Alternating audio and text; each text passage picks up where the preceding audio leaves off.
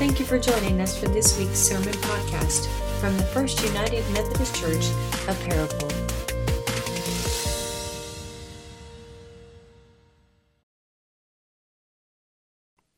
Today we're going to read from the Gospel of John, the Easter story in John 20, verses 1 through 18.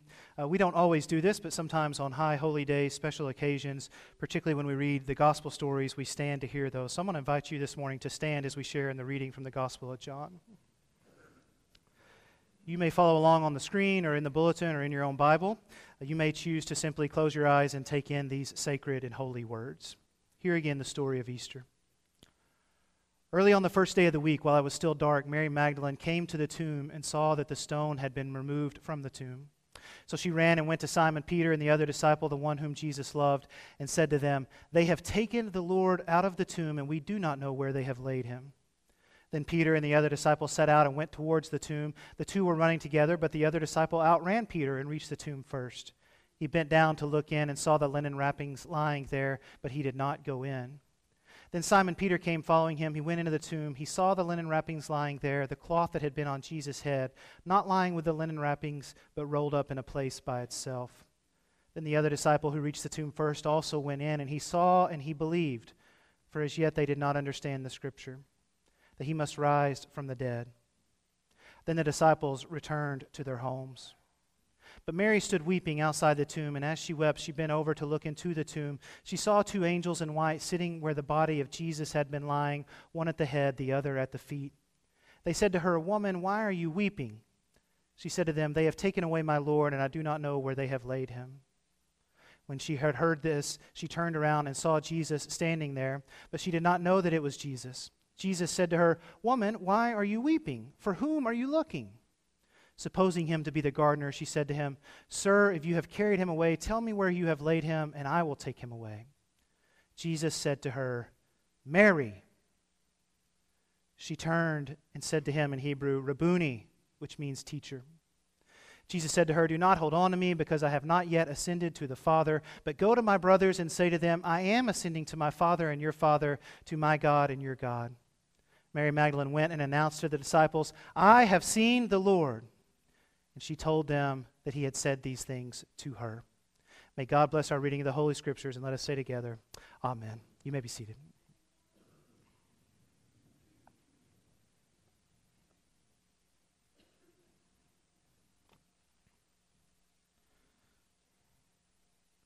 Will you join me in a spirit and attitude of prayer?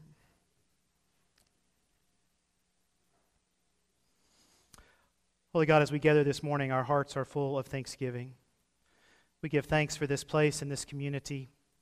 We give thanks for friends and family who have gathered alongside of us. We give thanks for the faithful who have come before us. We give thanks for this hour that has been set apart, that our hearts might be lifted up and knit together in your presence alongside one another, celebrating again your love that was made known, is made known through the resurrection of our Lord. God, as we gather for worship today, we come with many concerns and causes on our mind, already anxious about our tasks ahead for the coming week.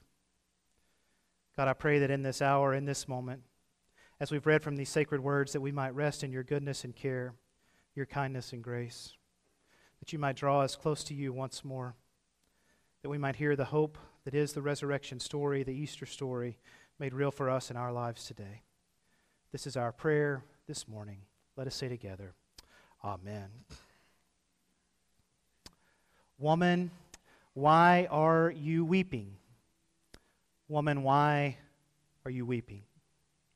This is the question raised to Mary both by the angels who find her there at the empty tomb, as well as Jesus before she realizes who he is. Woman, why are you weeping? I hear that question echoing for all of us today. We might imagine ourselves in the feet of Mary, in the place of Mary, hearing Jesus saying to us, "Why are you weeping? Why are you weeping? Why are you weeping?" Today we read the gospel story according to John, and you know from hearing other similar stories, perhaps the Easter story, that the Gospel of John tells the life and ministry of Jesus a little bit differently. Matthew, Mark, and Luke are the synoptic gospels. They offer a synopsis of Jesus' life. They read very similarly. Matthew, Mark, and Luke line up in very similar ways. John is quite different. It rearranges some of the events of Jesus' life, and it tells the story of Jesus' life with some idea of what is to come in the future. In fact, when you read through the Gospel of John, you find these little nuggets over and over again where the writer of John, often through the words of Jesus, is reminding us as readers and hearers of what is going to happen in the future. It begins in John 3 in the story with Nicodemus, where Jesus talks to Nicodemus about being born again, and Jesus tells Nicodemus that the Son of Man will one day be lifted up. That's one of the first allusions in John 3 to Jesus' eventual resurrection, being lifted up, but his death as well, being lifted up on a cross. And then we find these other little nuggets throughout where Jesus tells the disciples things like, you have the poor with you, you will always have the poor with you, but you will not always have me with you. John 12 and 13 are where things really come to a head. Those are some of the texts we read on Maundy, Thursday, leading into Good Friday. These are the final moments of Jesus' life. He says things like this: "Now is the judgment of the world. Now the ruler of the world will be driven out. I will be lifted up from earth and will draw all people to myself." Jesus said this to indicate the kind of death he was to die. A little bit later in John 13, we read, "Little children, I am only with you a little longer. You will look for me. And as I said to the Jews, so now I say to you, where I am going, you cannot come." We read a little bit further where Jesus talks about what is about to happen, the betrayal, the death, the resurrection. And finally, he says, "Be comforted, knowing that one day you will be with me. There will be a place for you in my Father's house." So there are these nuggets over and over again, telling Jesus' disciples, as well as us as hearers and readers of the gospel, where this story is headed. Throughout John's gospel, there is no doubt. There's nothing left to the imagination about what will happen to Jesus. He will be betrayed, he will be put to death unlawfully, and then he will be resurrected, and eventually he will be ascended. And yet, despite the fact that his disciples know all of these things, they are still met with an enormous sense of shock and grief as the events unfold. We might see similar patterns in our own lives. We know that the world is a dangerous and difficult place. We know that sometimes terrible things will happen, but there's a difference between knowing that sort of intellectually, that something bad might happen one day, and actually experiencing it for ourselves. And so that is the scene on this Easter morning. The shock and the grief and the disappointment of all of the events of Good Friday, Christ's death and burial, and now his body has gone missing. And so Jesus comes to Mary and says, "Mary, why are you weeping? Why are you weeping?" I want to invite you this morning, if you can, to kind of put yourself in Mary's shoes, to stand in her place. I want to invite you, as you're able, to imagine as you're able, Jesus asking you a similar question. Why are you weeping? Why are you weeping? As I was thinking about that phrase, I was thinking about the times in life when I have cried. Sometimes there were good reasons and sometimes there weren't. I remember in Little League Baseball, I wore my heart on my sleeve, as they sometimes say. One night I was pitching and I hit 5 batters in one game. 5 batters right in the ribs. And I remember by the end of the game, this one little kid was scared to get in the batter's box, right? Some would call that intimidation, but it was awfully embarrassing for me. And I remember crying that night when I got home. I remember crying my freshman year of college, just kind of navigating that new world, being homesick, not knowing how to make friends and get to know new people, and being away from my sources of comfort and support. I remember seeing my parents cry, sometimes for reasons I understood and sometimes for reasons I didn't. Of course, I've been witness to my own family crying, my wife crying, and trying to offer a word of comfort or encouragement. How many times have you seen your children crying and you ask them, "Why are you crying?" Right? Why are you weeping? We have many reasons to weep. There are some reasons that are sort of beyond us, some big reasons, some worldly reasons. It seems like now, I guess, over a year, as I've come to my sermon prep each week, as I've been reviewing news headlines and notes, the stories of Ukraine and Russia continue to be at the forefront. Particularly, I'm saddened by the scenes of Ukrainian Christian worshipers who are navigating their worshiping life in very trying circumstances, and certainly we weep for those people. A couple of months ago, we, of course, have continued to follow the news surrounding the earthquakes in Turkey and Syria, some 57,000 dead, some 120,000 injured. And so we weep for those people. Can only imagine the crying and the lament that came along with that event. We weep over political turmoil and tension, racial unrest, the news headlines that are always before us, always bringing more and more discomfort and challenge and concern. I started working on this sermon a couple of weeks ago before the baby was born, knowing I needed to get ahead a little bit of my usual schedule. And so I had here in this section to say something about the tornadoes in Rolling Fork, Mississippi, and the damage that had been done there. Of course, little did we know that last Friday we would have our own tornadoes here in Arkansas. I know many of you have contacts and friends and family members. I think some of your family members have even experienced the damage. Some homes have been damaged in Little Rock and certainly in Wynn. We're following Wynn a little more closely because it's closer to us. The schools there, as well as the First United Methodist Church in Wynn, is on the same street, greatly damaged. So we're weeping for those people. When I was working on the sermon and I read that phrase, "Why are you weeping?" This was the same time as the news that came out about the gun violence in Nashville at the Covenant School and the Covenant Presbyterian Church. And certainly being a parent myself, Nashville being a few hours away, my heart is broken for those events and for the similar activities that happen across our country all too often.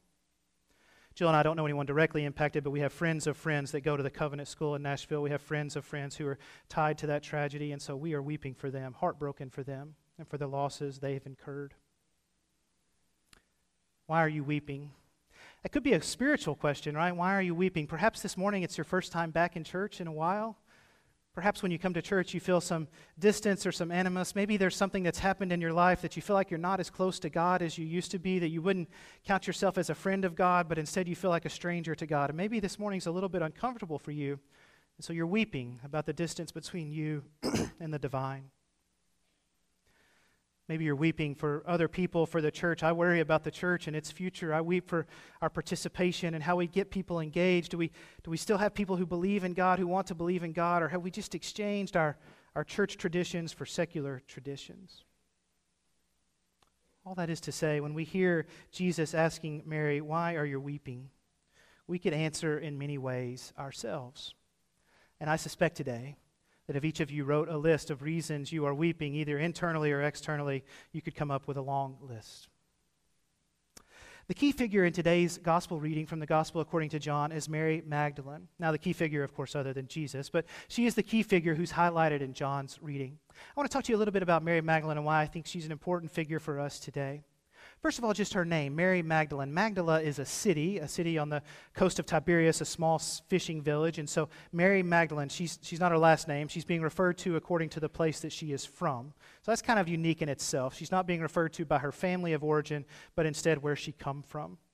Now, Mary Magdalene doesn't get a lot of emphasis in John's gospel, but if you go to the other gospels, you will read her name many, many times over. In fact, Mary Magdalene is a central disciple. Her name is as mentioned as much as any of the male disciples. She has an incredible story in Luke 8 and in Mark 16. It tells us that she had been overcome with 7 demons. And so when she met Jesus, Jesus cast the demons out of her. She's converted, she's saved. And as a part of that salvation experience, she becomes a dedicated disciple of Jesus. And so we have Mary Magdalene all along the Jesus story at all the key points. There's some indications that maybe she comes from a family with wealth or means or resources, and so she's supporting Jesus' ministry, including those disciples following him. We read about Mary Magdalene at the most horrific events, the death of Jesus. She's there at the cross. She's there when he dies. And of course, she's the first one there this morning at the empty tomb. There's no more central figure in terms of Jesus' disciples than Mary Magdalene, and today we celebrate her going there, longing and hoping to find Jesus, only to be disappointed that his body is missing.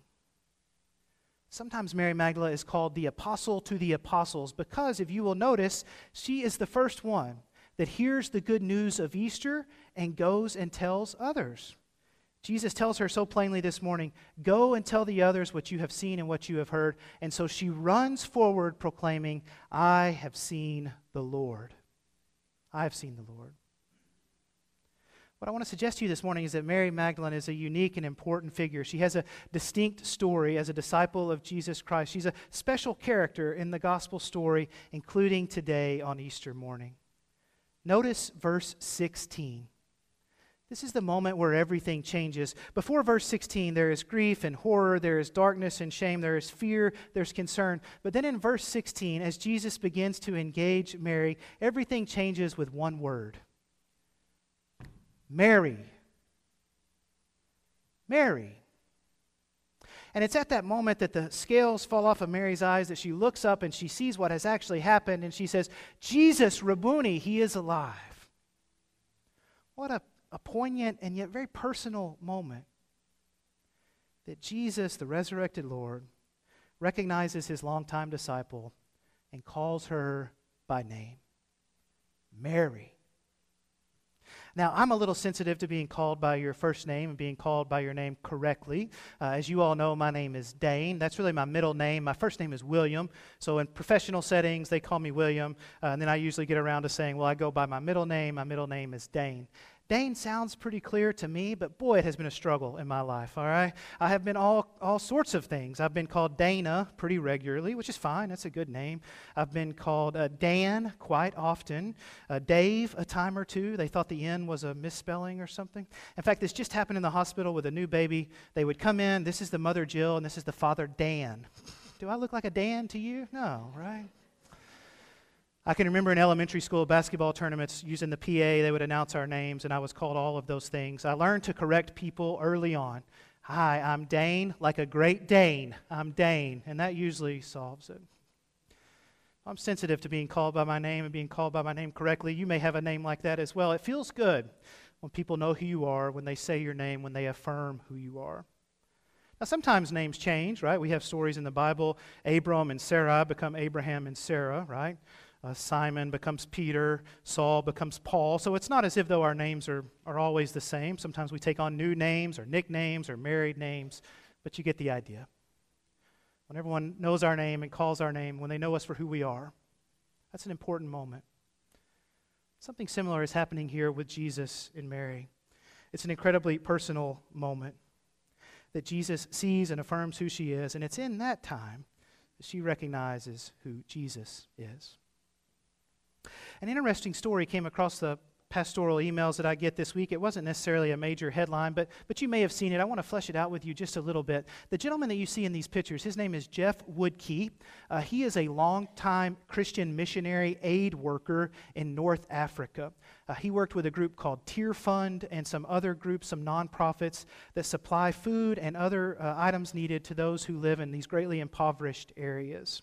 I didn't know his story, didn't know a whole lot about the back story until the highlights of his celebration were made known this week. For the last 6 years, Mr. Woodkey, Jeff Woodkey, has been held captive, 6 years held captive by terrorists in North Africa demanding a ransom. So you can imagine this is a place of great poverty. There isn't a lot of resources or opportunities. This is one way that people think that they could earn money or make money holding an American citizen captive. His wife has done a few press conferences where she has said that his captors are demanding a multi-million-dollar ransom. The United States Departments of Defense and others have been involved trying to navigate his release. And this past week, he got to come home. You can see on the left, there he is a few years ago giving a sermon, giving a talk at a church. And there he is on the right as he was released and returned home, much thinner, disheveled. He looks quite tired. I'm trying to imagine what it was like to be held captive in North Africa by terrorists for 6 years. Certainly he didn't have any of the amenities that we would come to expect. Obviously they kept him alive, but you can't imagine that they did much more. The thing that I kept thinking about this week was, I wonder if anyone called him by name. He probably knows enough about the language to communicate, to get by, but I highly doubt that for 6 years being held a prisoner, being used as a bartering chip for a ransom, I just highly doubt that anyone for 6 years called him Jeff. And I wonder what it was like as he came home through the airport, as he was greeted by his family and friends, when they said, Jeff, it is so good to see you. Jeff, you're alive. Jeff, welcome home. Or maybe it wasn't his name proper, maybe it was other titles like Dad, Grandpa. Welcome home. Today, as we read this Easter story, and as we think about the work of Mary Magdalene as a disciple of Jesus Christ, there are two kind of questions and themes that are resonating with me. Why are you weeping? And who knows your name? And when was the last time that God called you by name? In Acts chapter 10, Peter preaches one of the first Easter sermons. It's the early beginnings of Christianity. In just a few verses here, Peter tries to summarize what has happened in Jesus Christ. And so he makes this grand, sweeping story about the God of Israel and the work that was done in the people of the Old Testament, the Hebrew people, and how in Jesus Christ, God has done a new thing. Here are a few highlights. He says, Jesus Christ is Lord of all, anointed Jesus of Nazareth with the Holy Spirit, with power. He went about doing good and healing those who were oppressed. They put him to death by hanging him on a tree, but God raised him on the third day. I want you to hear what Peter's doing in that Easter sermon. I hope you hear something similar today, that what has happened in Easter and what has happened in Jesus is not an abstraction. This is not a feel-good story about the love of God. This is not just to be some word of encouragement. What happened in Easter is that the God of the universe, the creator of all, came to be as one of us, that lived among us, took on a name, Jesus, meaning God saves. Jesus Christ, Christ meaning the anointed Messiah, Jesus Christ from Nazareth, born to a family in Nazareth. The God of the universe took on a name, took on a body, did good for all he encountered, was put to death, and then God brought him back to life. This is not just positive thoughts and good vibes. This is a real story. It's not necessarily romantic or encouraging because it involves the reality of Good Friday. There's no Easter Sunday without the death on Good Friday. There's no good news today. There's no celebration without acknowledging the challenges and fears, the griefs that came before. And so it is with us. Mary, why are you weeping? Jesus, I have seen the Lord. On Easter Sunday, we remember the heart-wrenching story that brought Jesus to his death, but we celebrate the good news that despite the fact that the worst thing ever happened, that worst thing was not the final thing. That the worst moment is not the final moment, that there's another moment to come, that there's good news to come, the power of the resurrection at work in Christ and now at work in our world as well. Why are you weeping? I remind you today, friends, that your tears are not the final word. Your tears are not the last word. That the power of God is at work in this world, just as it was in Jesus Christ and his resurrection. That same power is at work in your life even now. That the same God who was raised from the dead so many years ago knows your name, just like he knew Mary's name. This is a God of personal salvation. This isn't just a cosmic math problem. This isn't just the way that God took care of sin. This is the way that God saves us, each of us, individually, in our own grief and in our own weeping. Hope you hear that good news today for you personally, in your own heart. Why are you weeping? Hear Jesus call your name, Mary, Dane. Hear Jesus call your name. Invite you to new life, invite you to the joy and hope of the resurrection, knowing that there is more to this story than the tears with which it began. Friends, today is Easter Sunday, and we celebrate the resurrection of the Lord, both some 2,000 years ago and the continued work of the resurrection in our lives, even here and now. In the name of the Father, Son, and the Holy Spirit. Amen. Let us pray. Holy God, we give thanks for the resurrection of Jesus Christ. We give thanks for the stories in the Scriptures. We are reminded of the goodness of your love at all times and all places. God, we can sense with Mary that there are many reasons for grief and disappointment, for fear and anguish. And yet we come to praise and celebrate that our worst days are not our last days, that our most difficult moments are not our final moments, that you are at work in the world, that you are at work in our lives, that you are naming us, calling us to know again your hope and care, to know again your love that is the resurrection. These things in Christ's name we pray. Amen. Thank you for listening. You can find out more about First United Methodist Church by going to our website at www.fumcparagould.org. May God bless you this week.